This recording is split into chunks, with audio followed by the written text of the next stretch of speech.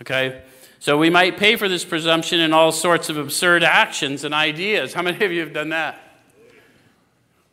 How many of you guys in recovery have done things for people that everyone else watching thought was absurd? What do you mean you're not going to dinner and you're going over the slope to pick that guy up? He called you 6 times last week, and he's out there under the same bush. Yeah, but I've been under that bush. And I cannot enjoy dinner when I know Harvey's under the bush. Who knows what I'm talking about?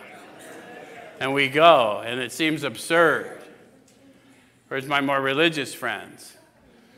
When we know they've got a spirit on them that's not suiting them.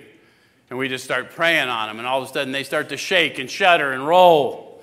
And everyone watching goes, "They're weird!" And I go, "No, they're possessed." We're fixing it.